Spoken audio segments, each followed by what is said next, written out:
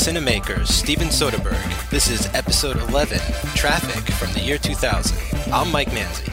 I am Tobin Addington. And I'm Joey Lewandowski. And I have a question right off the bat here. I feel like this movie, which was nominated for Best Picture, which won Best Director, Best Supporting Actor, Best Adapted Screenplay, and Best Editing, I feel like, not to the extent of Shakespeare in Love, but I feel like this is a movie that people sort of criticize in terms of like the Best Picture. Do you think, maybe I'm wrong and maybe you guys both love this movie, but do you think people would be more fair or more kind to this movie if this movie hadn't been so critically acclaimed? Or is this a whole thing that I've made up in my head? Because I feel like this is like a movie that critics love but people don't love? So my experience with this movie is that people seem to get it confused with the film Crash because they have similar structures and they're both these very sort of Hollywood accessible, quote-unquote, indie-themed movies. You know, I feel like these are themes and stuff you don't ordinarily see too often illustrated this way in a feature film. I mean, this feels like independent filmmaking on a grand scale with lots of money and big stars. You know, we've got like each segment here has like its star power and all that kind of thing. But from memory, I remember this being well received. I don't remember any controversy over the overhype or anything like that. From what I remember, people liked it and people appreciated that it commented on this war on drugs in the way that it does, and that, you know, it's political and yet sort of accessible at the same time. And so, like, for the most part, no, I don't think that it had a bad rap. That's just from my perspective. What do you think, Tobin? Yeah, my perspective is maybe going to be a little biased as well. This movie came out around the time, or at least was going through its Oscar season as I was getting into film schools. I was graduating college and headed off to graduate school. So I was like, I was very into sort of the future of film, and I was such a Soderbergh head, and I had really liked Aaron Brockovich, and I love this movie. I think this is a really good movie. I do know people in film school. You know, we all get to film school if you go there, and we're all snobs to one degree, or we become snobs. Or, you know, like you go through a phase of, well, I only like French films, or I only like silent films from the 1920s, or whatever your sort of up your own ass deal is. And I remember there were people who really didn't like this movie, who thought it was too Hollywood. I think the criticisms of it was that it sort of glossed over some of the nuances of the issue to sort of have some action scenes and stuff, or just because it has to go to so many different storylines that you never get really deep in any one. I think they were kind of missing the point. But now, all that said, I don't know how well the movie did. I don't have a sense that it was popular or unpopular. I don't think that people watch it a lot. You know, it's not a movie that, unless you come in already loving it, that you're going to put in on a weekend, you know, for fun. It's really long, yeah. But as a movie that is, as a sort of a touchstone of how you can do a certain kind of movie, I think as in terms of its influence on other filmmakers, as with a lot of Soderbergh stuff, that's how I look at it, is more as like something that I sort of have been influenced by and that I really like, not necessarily something that the average filmgoer is going to return to very often. I think the reason that it's like skewed in my head, and I know that people really don't like Crash, but I think the reason it's skewed in my head is because on Letterboxd, I have like 20 friends or 20 people I follow have seen this movie, and pretty much it's all between like 3 and 4 stars. And that's good, but it's not great. And I would assume, especially at this point where we've seen him the last few movies, like do these like really, really great movies that I loved and that I can defend, here it just feels like a lot. And like I think it works, but it feels overwhelming, kind of. And I think that's sort of the point, because this is adapted from a TV series, and it kind of feels like a TV series. It almost feels like it should be another TV series, you know? Like, there's so much happening here. There's, like, 3 main storylines, but beyond that, there's other storylines, and they're kind of crisscrossing, but not really. And I don't know. It just, I wasn't as engaged with this as I had been with the last few, and I'm not sure why that was. Yeah, I could tell you watching it this time is my second time ever seeing it, and I remembered very little because there is a lot to cover here. I think maybe we could have lost the Catherine Zeta-Jones segment if we needed to lose one. I'm sorry, but that, for me, is, even though the Michael Douglas one feels the weakest, the Catherine Zeta one is just the one that, for me, I think we'll get into it. But my point is, like, I feel like the movie gets overwhelming, right? And I think part of it is because the last few films we've watched have been focused on one character, basically, and they've been very sort of small stories. And here, we've got like 4 or 5 segments, and we have to get introduced to everybody, and we have to set up all these characters, whereas he hadn't done that in the last few movies, really, like this many main characters. So I feel like maybe there's parts of it that is weaker than others because there's just, I feel like, stronger segments than others. Like, I could just watch Don Cheadle and Luis Guzman as a cop film for 100 minutes. Like, that's almost like this time around, coming back to it, I was like, I wish there was just more of that maybe and less of other stuff. But yeah, it's tricky because each of these segments feel like they could work on their own, and yet it also works like an anthology, which I really like that about it. So it's overwhelming, but I like it, and it's kind of tough to get through at parts, but worth it. That's my ultimate feeling about it. I feel like it's a rewarding experience to get through. It feels like if they were making it today, which is kind of funny since it was originally a TV show, but that this would be a TV series. This feels like... Didn't it come back as a TV series at one point? No, yeah, that was Crash again. Crash came back as a TV series. See, like now I'm getting them crossed. Crash I really do hate. Another time we could talk about Crash beating Brokeback Mountain for Best Picture that year.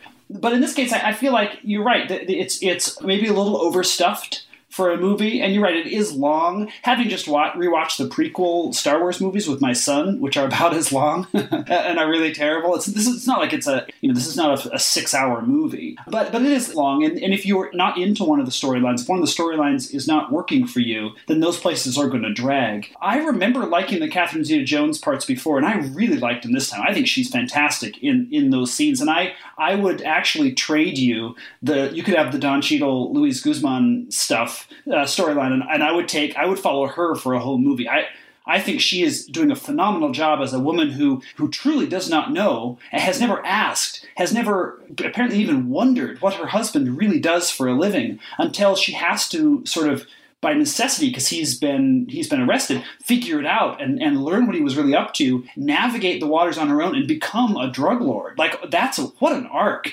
And she carries it with such sort of... I love that there's a scene in the movie where she brings homemade lemonade out to the surveillance truck to Luis Guzman and Don Cheadle. And so she does it with such a light touch, and then gets so dark later on. I don't know.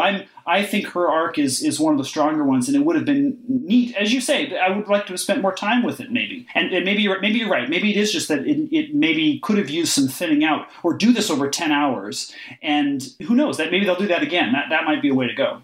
Yeah, I think she's great in the role, but like I said, I feel like you're gonna, whoever you are, there's just certain segments that are gonna engage you more. Even though I love the moment with the lemonade, I didn't like when the movie cross stories so much like that. I felt like maybe it would have been stronger if no one passed people on the street and these were just sort of tangentially, or just like they're connected by theme instead of actually like characters are going to cross over and stuff. But that to me were the sort of little Hollywood moments where I could almost see notes being like, well, how are people going to know this all takes place like at the same time? And it's like, okay, then we'll have them like just miss each other on the street at one point. And I find that intriguing, her character arc. I just feel like it happens so quickly. There's just not enough time. I don't think that it couldn't happen. I just feel like, if we had more time, it would have worked a lot better for me. I wish we got more of her, too, because she, to me, is like the only character that really changes in this movie. Or at least she has the biggest change. That Michael Douglas sort of goes a little bit of soul-searching as his daughter becomes a junkie and then sort of gets clean, and that I know is the emotional core of this, but I also sort of don't care as much about that. She really, like you were saying, Tobin, goes from this woman who, she says to her lawyer, like, I'm 30 years old and I've never had to basically do anything for myself. Like, I don't know what to do now. And then she becomes this decision-maker, and I wish we got more of that. I totally agree that I think she is the most interesting thing here. I like the Luis Guzman and Don Cheadle parts the best. I want to hear the end of that tattooed dick joke that Luis Guzman was telling before, the shit hit the fan. But I don't know. I like her stuff the best, and I want more of it. But I also realize that this movie is almost 2.5 hours long. The original screenplay was like 170 pages or something. It's adapted from a TV series, and like you have to make cuts somewhere. I just don't know where. Or maybe a bold decision, just like he would do 8 years from now with Che and split that into 2 movies. Maybe do like 2 Traffics. Maybe it doesn't need to be a TV series. Maybe it just can be like a 2-part movie, sort of. Or release it within the extra hour. I mean, if it's going to be this big epic Oscar film with all these big stars, like, make it big. Make that the decision. Be like, okay, we're going to go like old Hollywood here and put out like a 3.5 hour movie. Or like Tarantino doesn't care anymore, right? Like, he'll put out a 3.5 hour Western. You know, the times are different, definitely. I don't know if he really had the clout for that, but it would have been interesting. I would have watched it. It would have kept me in my seat. I saw this movie 3 times in the theater. It's never really felt that long to me. I hear what you guys are saying, and I do recognize that there are parts that could be excised. I'm least interested in the Erika Christensen I'm a drug addict stuff, but maybe that's just because those kinds of movies about addiction, I'm not really interested. They can be fantastic, and I can understand that. But I'm more interested in the way all of the other sort of sociopolitical stuff fits together, the puzzle piece of it all, the sort of sociological examination of this world through the human beings that are most directly affected by it. That's the stuff that sort of turns my crank here. I mean, I took my mom to it. She really liked it. I think I took my sister to it, maybe. I went to it with friends in college. I kept going to this movie. For my money, it's really, really well directed. Even though it's too long, maybe it could be a TV series, maybe it could be 2 movies. For it to hang together as well as it does and to feel as cohesive as it does, given how sprawling it is, I think sort of he does some very impressive things technically between the editing and the cinematography and the casting and working with his actors to make it all feel like one world. This is the first movie he shot by himself, right? Yep. So this is really kind of like a nexus and a crossroads of a lot of things in his career, and that is the first thing that he shot himself. He used only natural light for this, which is pretty cool. Like, they shot it in like, it was 54 days, which seems like kind of a while, but then you realize that they had like 110 speaking parts, and they shot in like 8 countries or something, or locations for 8 countries or something. Like, it was crazy. In terms of actors, going back to the Erika Christensen thing, you know, she's corrupted by Topher Grace, so I'm glad that next week on Ocean's 11 he'll get his comeuppance when Rusty is just a dick to him at the poker game, you know, in his uncredited cameo in the beginning. But Michael Douglas will return a couple more times. Benicio will be back for Che. Catherine Zeta-Jones will come back a couple more times. Don Cheadle is back from Out of Sight, and he'll be back for the Ocean's movies. Albert Finney's back from Aaron Brockovich. He'll be back in an Ocean's movie. Luis Guzman's back for the 3rd time. Viola Davis is back for the 2nd time. Like, there's everything. Like, this is sort of, you know, it's a blend of his indie sensibilities with a Hollywood budget and like all these actors he's used before and will use again, and using what he's learned as a director to also become the cinematographer. And it's just this perfect crossroads blend that I sort of wish that the stories intersected more, because if it did, it'd be like a better metaphor for what this movie is. I feel like it's not the first Hollywood movie by any means that he's done, but it sort of seems like this nexus of a lot of things that's going to propel him into a couple different directions forward. Yeah, I remember there was articles at the time this movie came out. As I say, I was headed to film school, so I was reading everything I could find about this movie. And I remember there were articles that, as I recall, talked about him, as he was talking to Michael Douglas about playing the role, he was nervous about Michael Douglas being this big movie star that he's going to expect to spend a lot of time in his trailer waiting for them to get the light right, and that he sort of warned Michael Douglas. He said, look, I'm going to shoot this myself, and we are just going to go. He said, you're barely going to have time to sit down in your chair, and we're going to be set up to go again. We are not going to stop shooting this movie. We're going to shoot it like it's an indie movie in order to sort of make it on the budget that we have in the time that we have. And that Michael Douglas was really apparently very game for that, and I think he's very good in the movie too. If that sort of section is less interesting to me, I think that it really pays off. I think that and this will be a theme going forward with actors, with sort of Hollywood actors working with Soderbergh, those that are game to sort of jump on the train and do whatever he wants, you know, to trust him in this way and work in ways that they're maybe less used to. The results, I think, are going to be, for the most part, pretty impressive. Well, what I like about that Michael Douglas part, I'm sure you read this back in the day, I don't know if you remember it, but he was originally offered the part and said no. And then Harrison Ford sort of agreed to do that part, and he worked on the role a lot with Soderbergh, and then eventually, I think for the same reason that Michael Douglas came back on board, you know, that run and gun, like more acting than sitting, Harrison Ford was like, I don't know if I want to do this anymore. So he left, and so then Michael Douglas saw the new expanded, changed, whatever role that Soderbergh and Ford worked on, and he's like, okay, like now I'm down for this. And so I think he works really well here. I think he and Catherine Zeta-Jones had been married before, because she's actually pregnant. The actress is pregnant in this movie, and so they wrote that into the screenplay. So I guess that's their kid, right? Yes, and I think that was what a gift for her character that she's pregnant. I mean, it just sets her up even more as a sort of the person you least expect to make that turn. Yes. Because she's supposed to have, like, 2 kids, I think, or maybe in the original TV series or whatever, the character she's based on had 2 kids, but in this movie, because she was pregnant, they rewrote it to fit that in, and so toward the end of the movie, where she has, like, that doll made of cocaine, she's like, I'm 6 months pregnant, like, I'm not gonna do cocaine, like, fuck you, like, I'm getting out of here, and, like, it's perfect, like, it works really well for that character.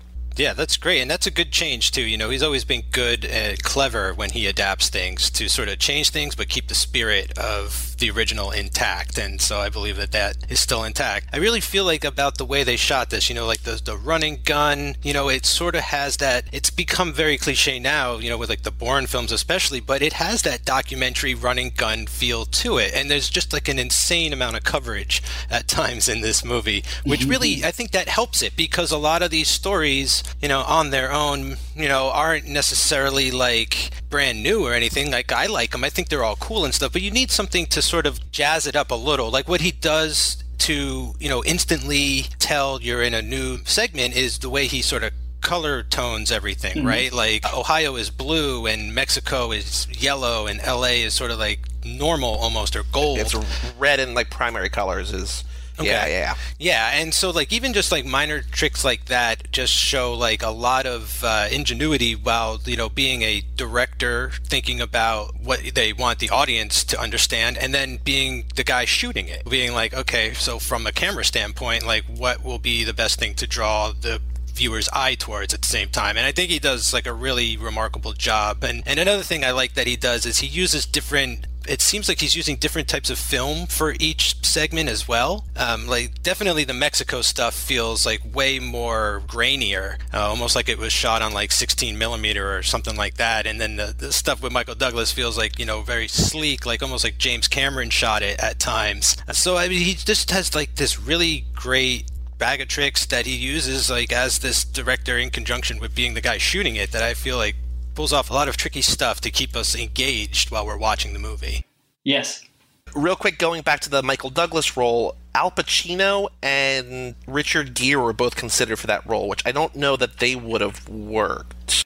Pacino would have been real different, right? I mean, unless he was not doing his, you know, hoo-ah Pacino, right? Like, I think Pacino is just too big for this role, basically. Like, I think Richard Gere would have been better. He's way more subtle. He kind of, he's much better at doing very little. Michael Douglas is sort of like a happy medium between the two. And his character is very interesting because he basically just becomes more and more disillusioned with his position. Like, he becomes the drug czar of America, and then he comes to realize, like, there's basically no point in being the drug czar. And he goes back to his old job as being a judge in the end of this. So, like, half the time he feels like he's lying to himself. The other time he feels like he's just trying to keep it together. And then at the end, he can't.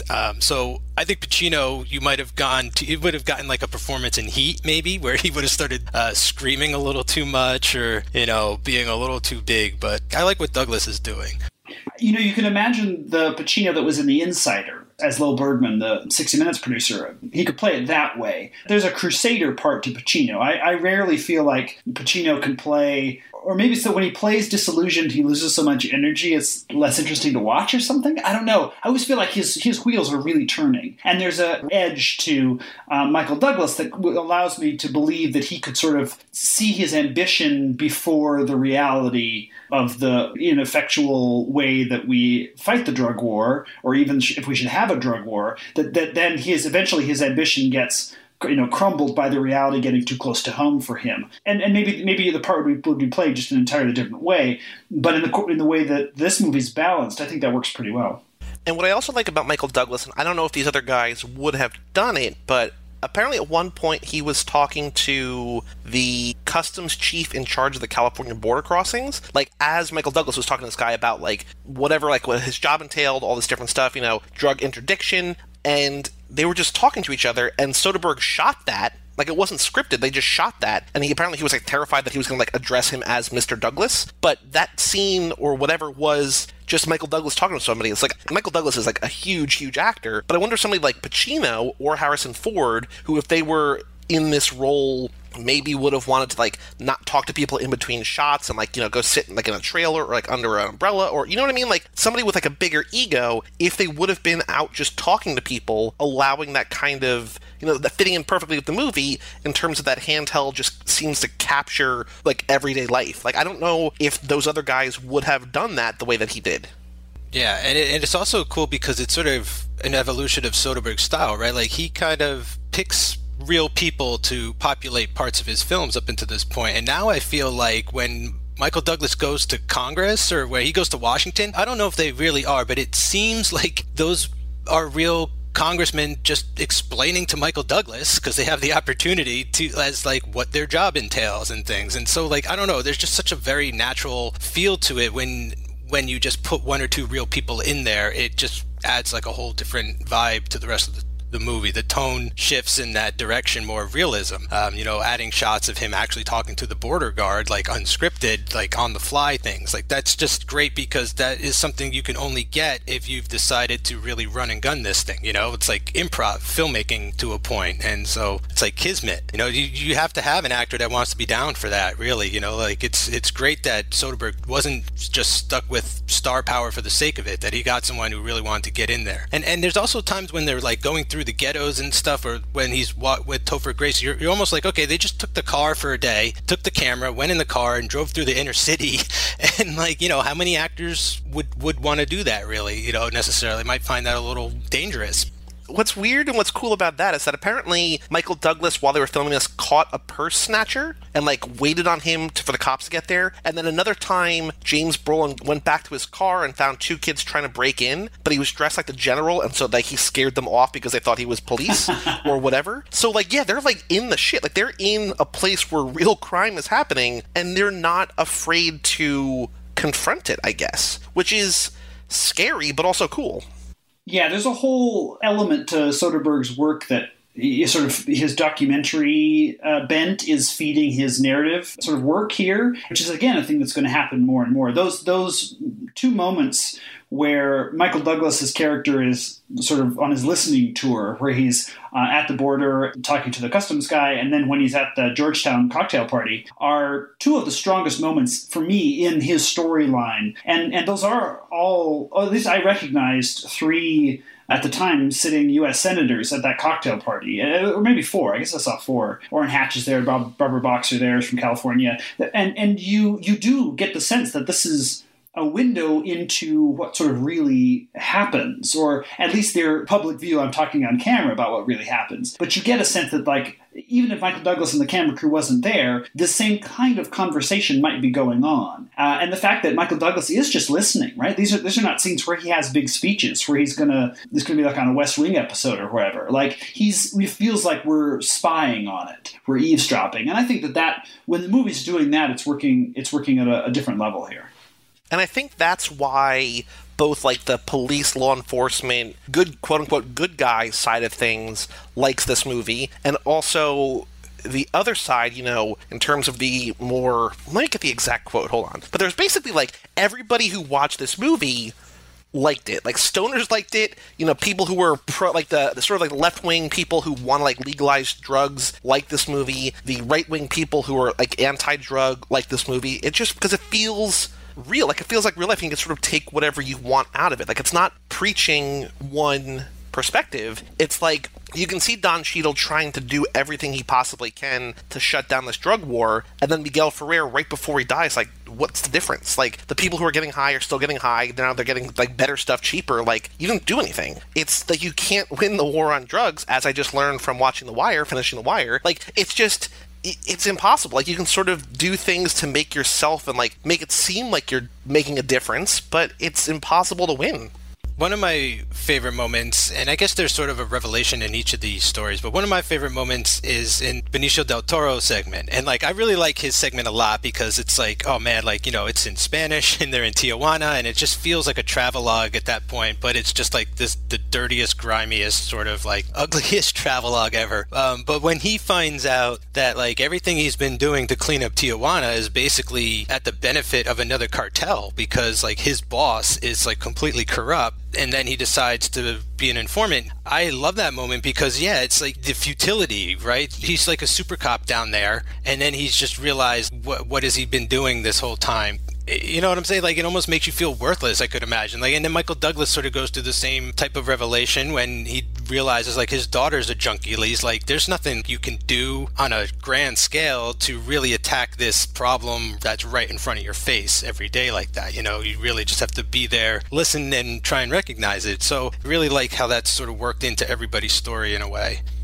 Yeah, there's a futility to it. There's a sense that everybody's just sort of spinning their wheels, working around the margins, and anybody who says they have a grand theory of how to solve this problem is blowing smoke. The other thing that you get is a sense of how the system on all sides is set up to sort of keep going no matter who slots into these roles, right? Like, you take out one drug lord, another one's going to sort of take his place. When Michael Douglas meets the chief of staff for his role, is a career guy in the Drug Enforcement Agency or whatever. That guy was there with his predecessor, and will be there after he quits. He'll be the chief of staff for the new guy. Like, you get the sense that Catherine Zeta-Jones' husband goes to jail, so she takes his place as the sort of kingpin. And the systems the infrastructure is all set up in a way that it's going to perpetuate itself no matter what the individual people do, which, Joey, as you say, is like the overall point of The Wire. That's exactly it. The game never changes, just the players. Like, you're never going to take out the cartel. Like, there's two cartels. Like, they basically take out one cartel mostly in this, and then the other cartel just rises up. Like, and then eventually there's going to be another cartel. And was it the chief of staff talking to Michael Douglas? Who was the guy who was talking about the 2 letters? Was that him?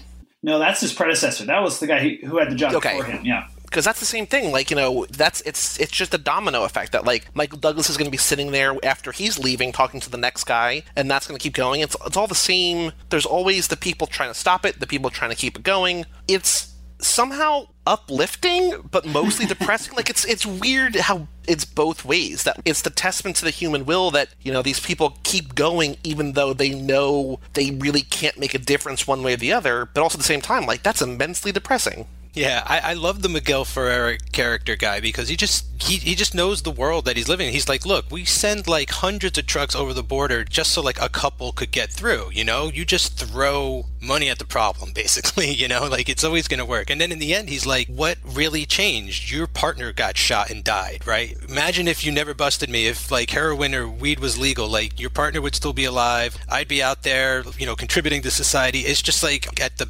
best, what we're doing is sort of slowing the clock maybe a little bit, but like people are dying in the process. Like, those minutes are stopped by stacks of bodies, and so like it's just terrible. You come out the other end and nothing has changed except like there's a bigger graveyard. So like that's really the shame, is that like people die in the process of all this. Like, less people that would die probably, maybe, if the drugs were just legal, perhaps.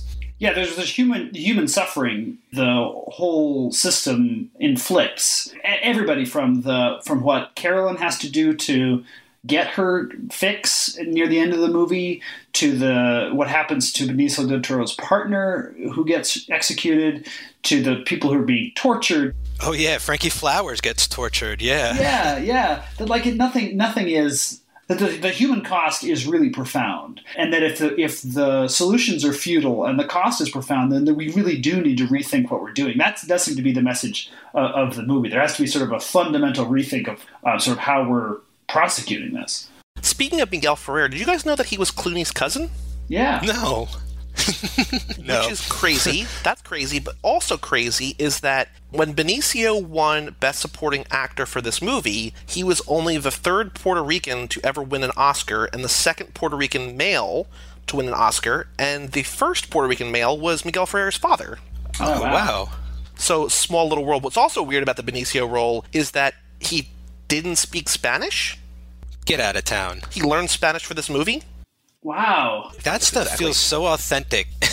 He was born in Puerto Rico, but he like moved to America as like a really young kid and grew up just speaking English, I guess. This is on IMDb, so again, all these things might not be true, but I assume that they're mostly true, because I usually weed out the stuff that's like really, you know, people don't agree with it, whatever. But anyway, he had to learn Spanish for this role, which is crazy because, like, you think about Benicio del Toro in, like, every movie. The Usual Suspects and this and Sicario, and just, like, it feels like such a part of who he is. Well, I mean, I haven't seen that, but I assume the same thing there. It feels like being able to speak Spanish, it seems like such a central part of who he is, but I guess not? Like, weird.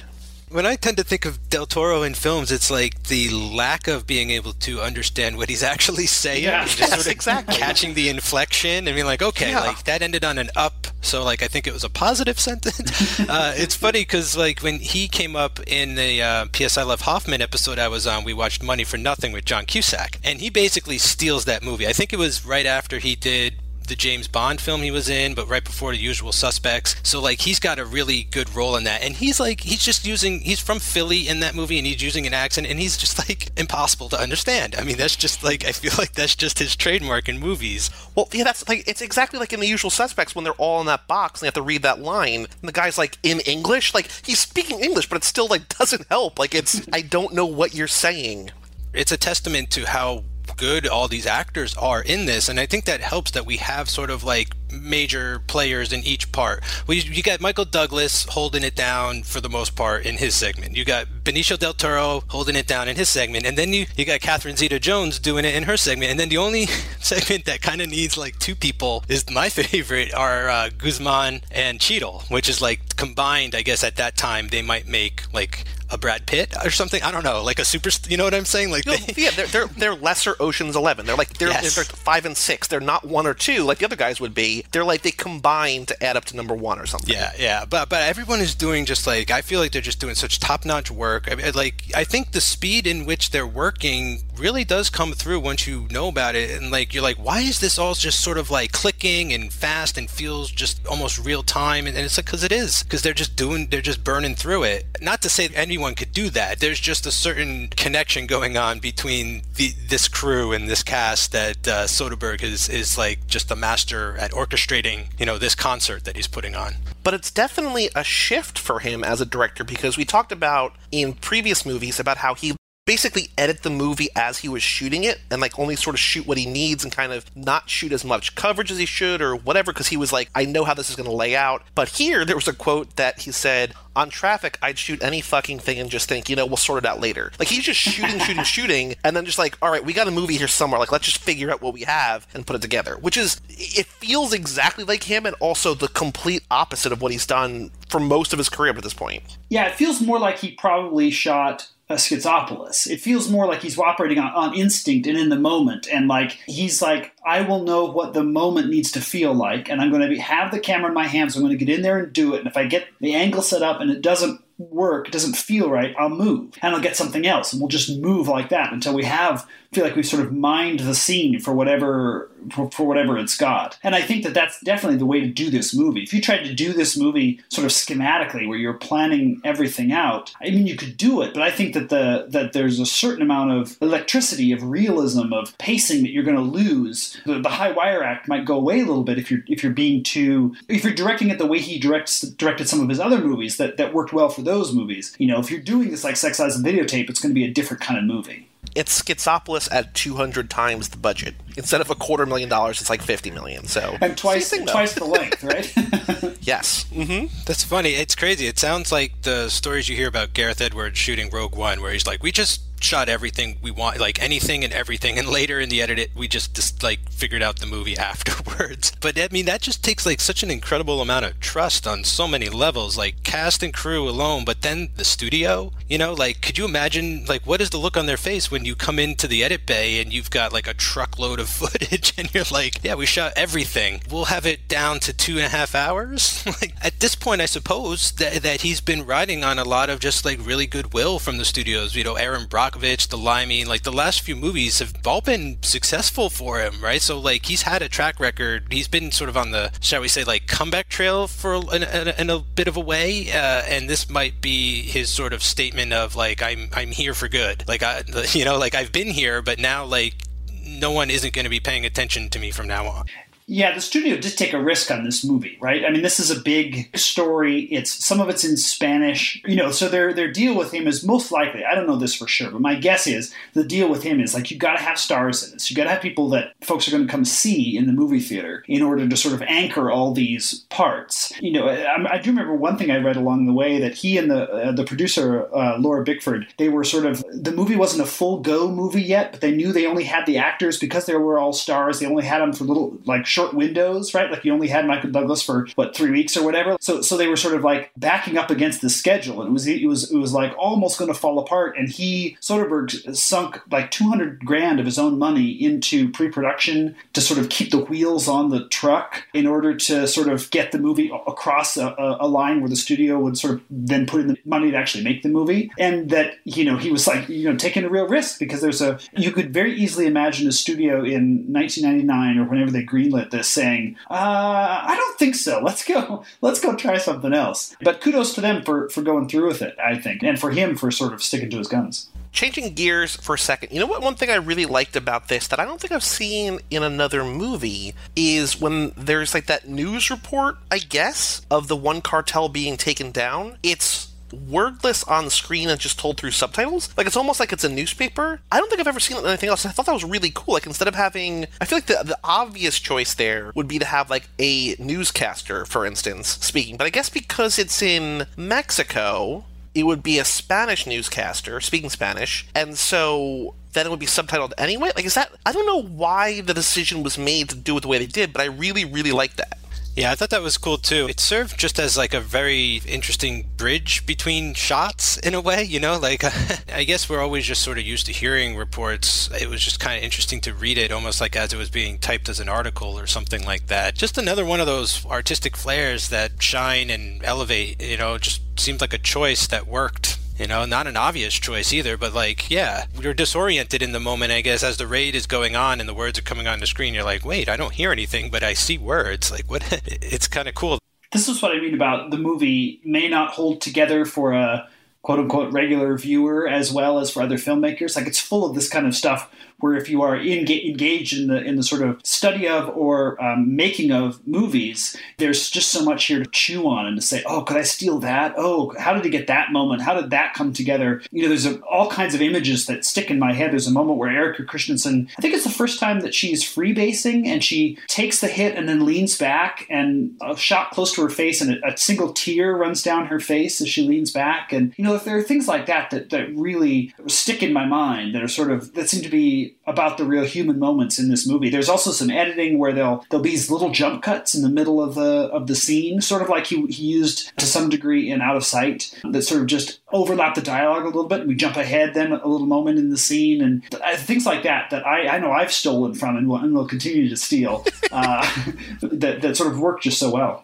I really like that I wrote down that the nonlinear editing that he uses here, that he's been using in the last couple of movies, works really well when your story's about drugs. Like, nothing is sensical, like, nothing makes sense, like, things are sort of fuzzy, out of focus, things are like there's past and present, and like we don't really have a sense. It's hard to tell on a grand scale how long this movie takes place over. It's not days, but is it weeks? Is it months? Is it years? Like, I don't know. I mean, I guess also maybe, I guess it could be kind of days. Like, I honestly have no idea the breadth of what happens here. Like, from beginning to end, how long has it been? I think our main clue would be the court case for Catherine Zeta-Jones' husband. They're enough that they're in the case, that they're calling witnesses, which leads me to believe that the first part of the movie is going to be over days to weeks, and then they jump ahead. There's a part in the middle of the movie where we've moved ahead, where Benicio del Toro is doing all of his sort of taking out the other cartel, and the events are sort of happening, and we move ahead to the point where the trial's going on. I mean, those trials can take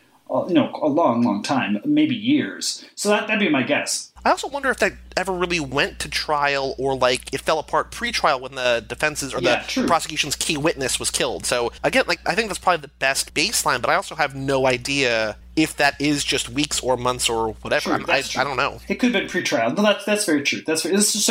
My guess, if you just asked me before I thought about it, I would say probably weeks. And then thinking about it, I was like, well, maybe it's longer than that. When I was watching it, it jumps around, but it is told linear, and it is told in a straight timeline, which I didn't know until like halfway through the movie when like Michael Douglas meets with Salazar. Around that point, I was like, oh, we're not really jumping around in time. Like everything is being told in order. We're just jumping around in space. Like we're going from city to country to other country and things like that. So, but I think it really helps with the color coding and stuff because he jumps around abruptly. Like there really doesn't. It just seems to be like, let's go here now. All right, let's get back to this now, or like we'll just do 1 or 2 scenes in each place and jump back. So it's really helpful that he's color coded this because you really are able to orient yourself rather quickly. Where I feel like something like Crash, I wasn't, and that's sort of one of its failings. It's like because there's other movies like this, that jump around as much that aren't as successful, even if they might be better stories, because they're just not constructed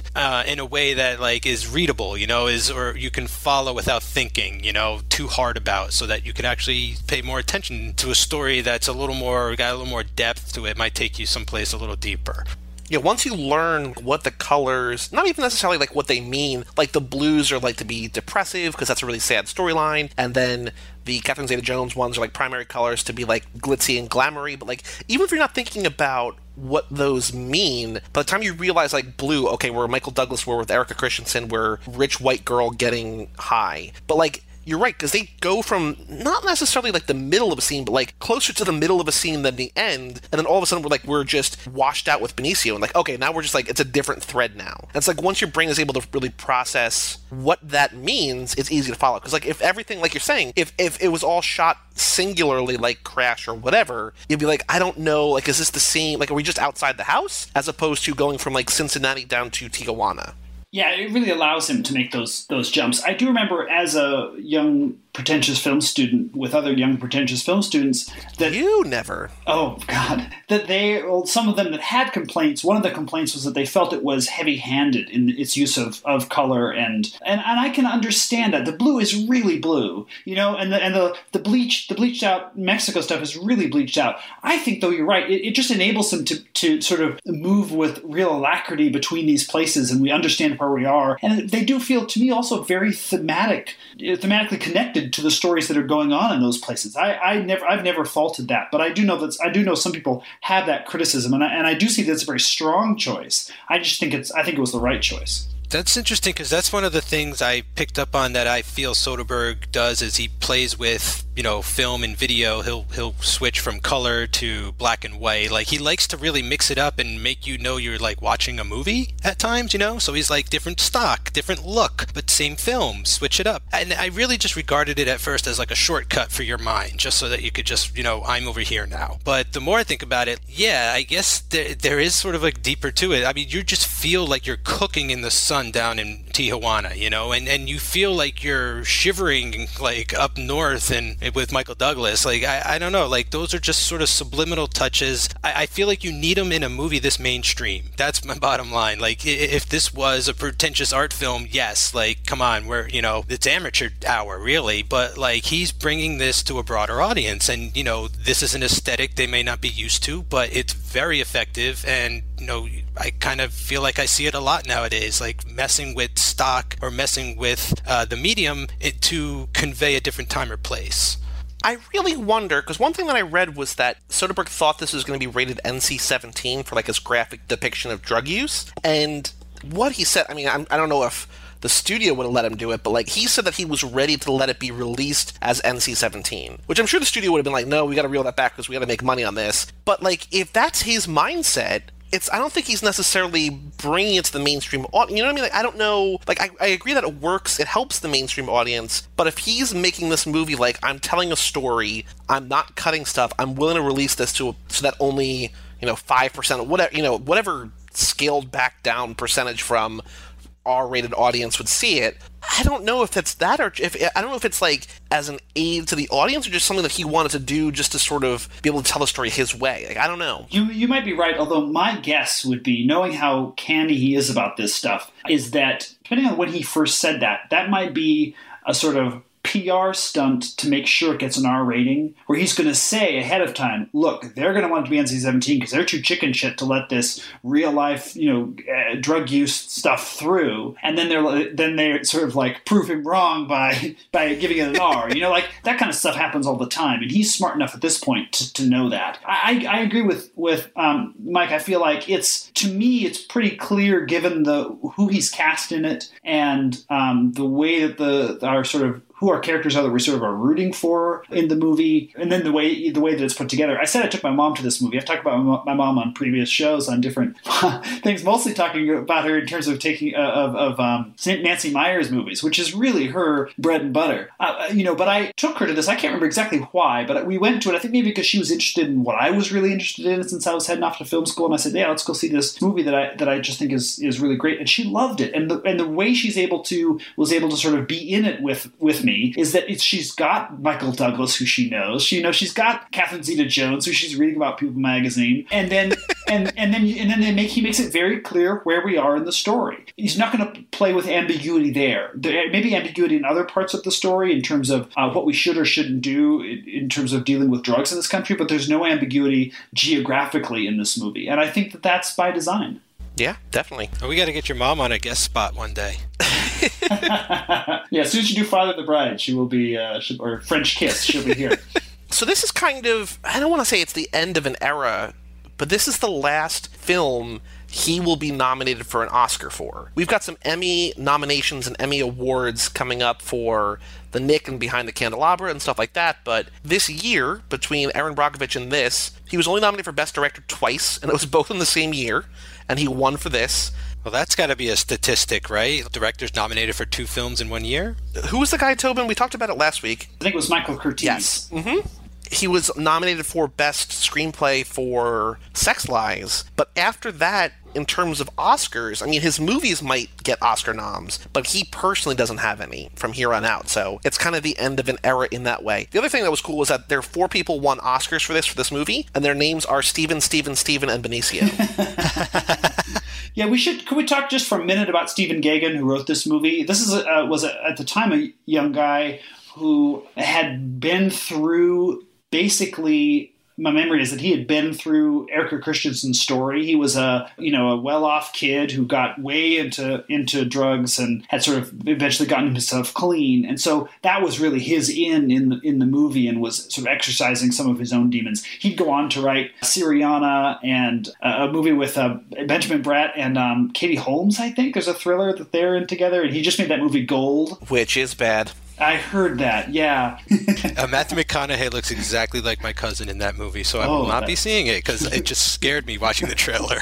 That's not good in any way. In any case, I think he did a really nice job turning this epic, British miniseries into an admittedly long but a sort of contemporary movie, and we're really working with Soderbergh to make those things happen. I think it's a very well written movie. Apparently, people criticized him for saying that the Erica Christensen character is like so good at school, but yet she's so high all the time. Like, this isn't believable. He's like, well, I had a perfect attendance record when I was fucked up on drugs. This is based on my life. So, if you have a problem with it, like, I lived this. Yeah, that stuff to me didn't seem out of the realm of reality whatsoever. Like, I went to high school in the 90s, so like, yeah, that just seemed like right. Almost like documentary style, like for real. Like they just documented high school kids of the day. Even though, and I think that's why maybe that part got on my nerves the most this time around, is because like, not like I never did hard drugs like that, but like I just think I identified too hard with sitting around and like drinking with my friends and just like talking like we knew the answers to everything like that. And they just conveyed that really well, just being like super high and like talking out of your ass and sounding like really prophetic or like the answers. He apparently also got expelled. He attended a private school and he was expelled the week before his graduation for driving a go-kart down the halls of the school. So like, this guy's lived a life. I finished this movie and I was like, all right, I feel like I got everything. Like, it's very concise for how sort of segmented and all over the place it is. Like, it really does stay together, and it feels like all as one in the end. It feels like one movie. I was worried the second time around because I didn't remember hardly any of this. I was like, wow, I hope this doesn't just feel like a bunch of loose threads at the end or something, like, but no, like everything comes to a point, I feel, of a good ending for each point. I never feel like I need to see the next scene in any of these moments here. And I really like Don Cheadle's last moment in the movie where he plants the bug.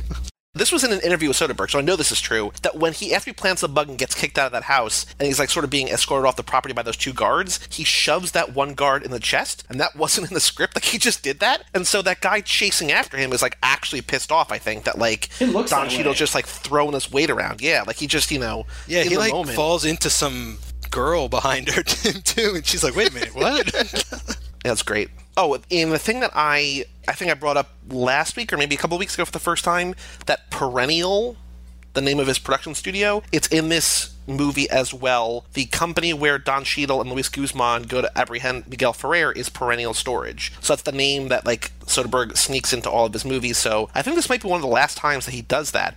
Every time that IMDb points it out, I will mention it on here. He's about to start Section 8 with Clooney after this. This is they're okay. They're going to open their production company here real soon, which then will span the next 6-8 movies or something like that. I don't know if it was their company. I think they were co-producers on Scanner Darkly with Keanu on Keanu Club. Yes. So that was funny to see their names pop up in the credits of a Keanu film. They did Pleasantville. They did a few movies for Friends. My last note about this movie, and I feel like this is a note that's going to one day be true of just about every movie, but 6 actors from this movie would join the Marvel Cinematic Universe. Wait, let me see if I can get them. Name them. Okay, Yeah. We have War Machine with Don Cheadle. Yes, 1. Ant-Man Sr. with Douglas. Yep. Miguel Ferreira as the vice president. Yep. There's one more that's kind of obvious, and then 2 that are just sort of similar to Samuel L. Jackson, in every movie, kind of, but not really. Just sort of. There's one more who's a very colorful, and this is a hint, a colorful character in a couple different Marvel movies. Are you counting Topher Grace for his Spider-Man stuff? Okay. Nope. No, it's got to be the MCU. No, not Topher. Topher Grace isn't Spider-Man. He's in Spider-Man 3 as Eddie Brock. I thought you were confusing him like everybody else does with Tobey Maguire. Yeah. Oh, I've never gotten them confused. You got Toby, you got Tobin, and you got Topher. Yeah, so true. Fair enough. All right, so who am I missing? Who are the last 3? Benjamin Bratt. Oh, that's right. He's in Doctor Strange. Wait, who is he in this movie? He's the drug lord in Mexico that Catherine Zeta-Jones takes the dolls to. Yeah. Oh my God! I didn't even know he was in this movie. Okay, so if I knew he was in this movie, I might have caught that. You could miss him in Doctor Strange too. It's about as long as scene. Yeah, catch him in the post-credit scene though. You got John Slattery plays an older Howard Stark in Iron Man 2, yes, Captain America: Civil War. Yes. When he showed up, I jumped up and clapped. Actually, he's in one scene. And the last one, you're going to be mad for missing this. The Collector, Benicio del Toro. Oh, right. But yeah, I mean, eventually, on a long enough timeline, every movie's going to have 6 Marvel Cinematic Universe actors in it. But, 6 in this one movie, I mean, there are 135 speaking roles, so it's not crazy to see that 6 of them. I just don't know how I got Miguel Ferreira, but not Benicio del Toro. I was like, yeah, the evil vice president, but not the, amazing collector who owns Howard the Duck. I know. And now Miguel Ferrer is Twin Peaks related too, as we record this, but after this airs. And rest in peace, Miguel Ferreira, right? Yeah. He's passed since, so thanks for his body of work.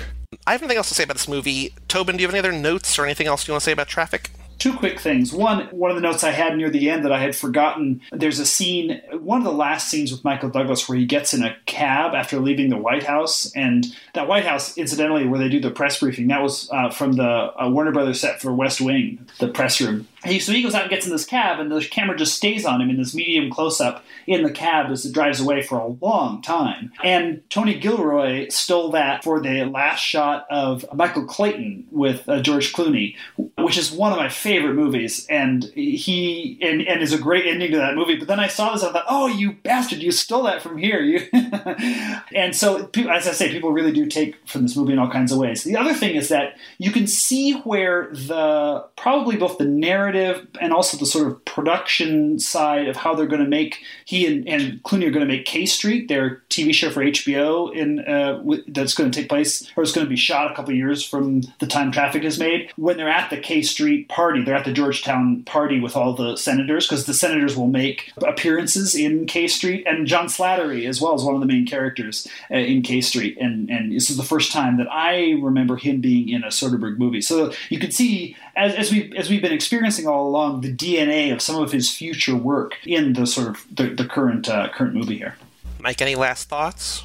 Yeah, I really like this movie upon revisiting it. I like the way it jumps around. I like all the different style to it, the different tone. I think Soderbergh just does a really great job of keeping this all together. It's remarkable seeing how his last 3 films were just way smaller, more intimate, and the confidence he has to pull this off. It's just really astounding at times, because just anybody, I don't care, even Spielberg could have screwed this up, Scorsese could have screwed this up. At times you almost get the sense of oh, maybe Scorsese could have made this, the way it jumps around a little bit. But I think this is just really well crafted, really satisfying, and just interesting sort of next step in his evolution. So definitely, one thing that came to mind that this reminded me of in the future we're going to get to is Contagion. Just sort of the pace, and even the ocean movies at time. I think we were talking a little in this about, we couldn't really peg how long this film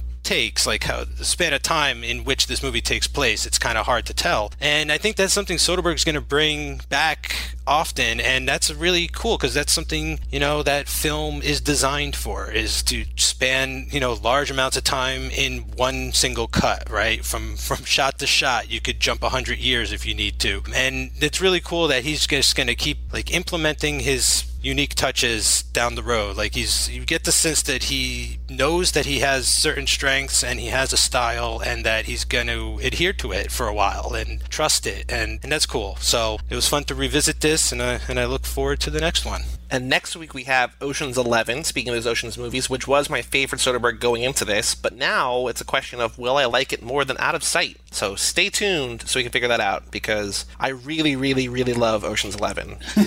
But we'll see. We will see. Everybody loves Ocean's 11. It's so good. So for all things Cinemakers, you can go to cageclub.me or facebook.com/cageclub or at cageclubpod on Twitter. We are just days away now, I believe, maybe a week and a half or so away from launching Boyfriend Material, the Ryan Gosling podcast, and Magic Mike's, the Channing Tatum podcast. So go listen to those when they all launch on December 1st. We might also have other shows by that point that recording Joey does not know future Joey will have put up. So it's a mystery for all of us. So just go to those 3 places.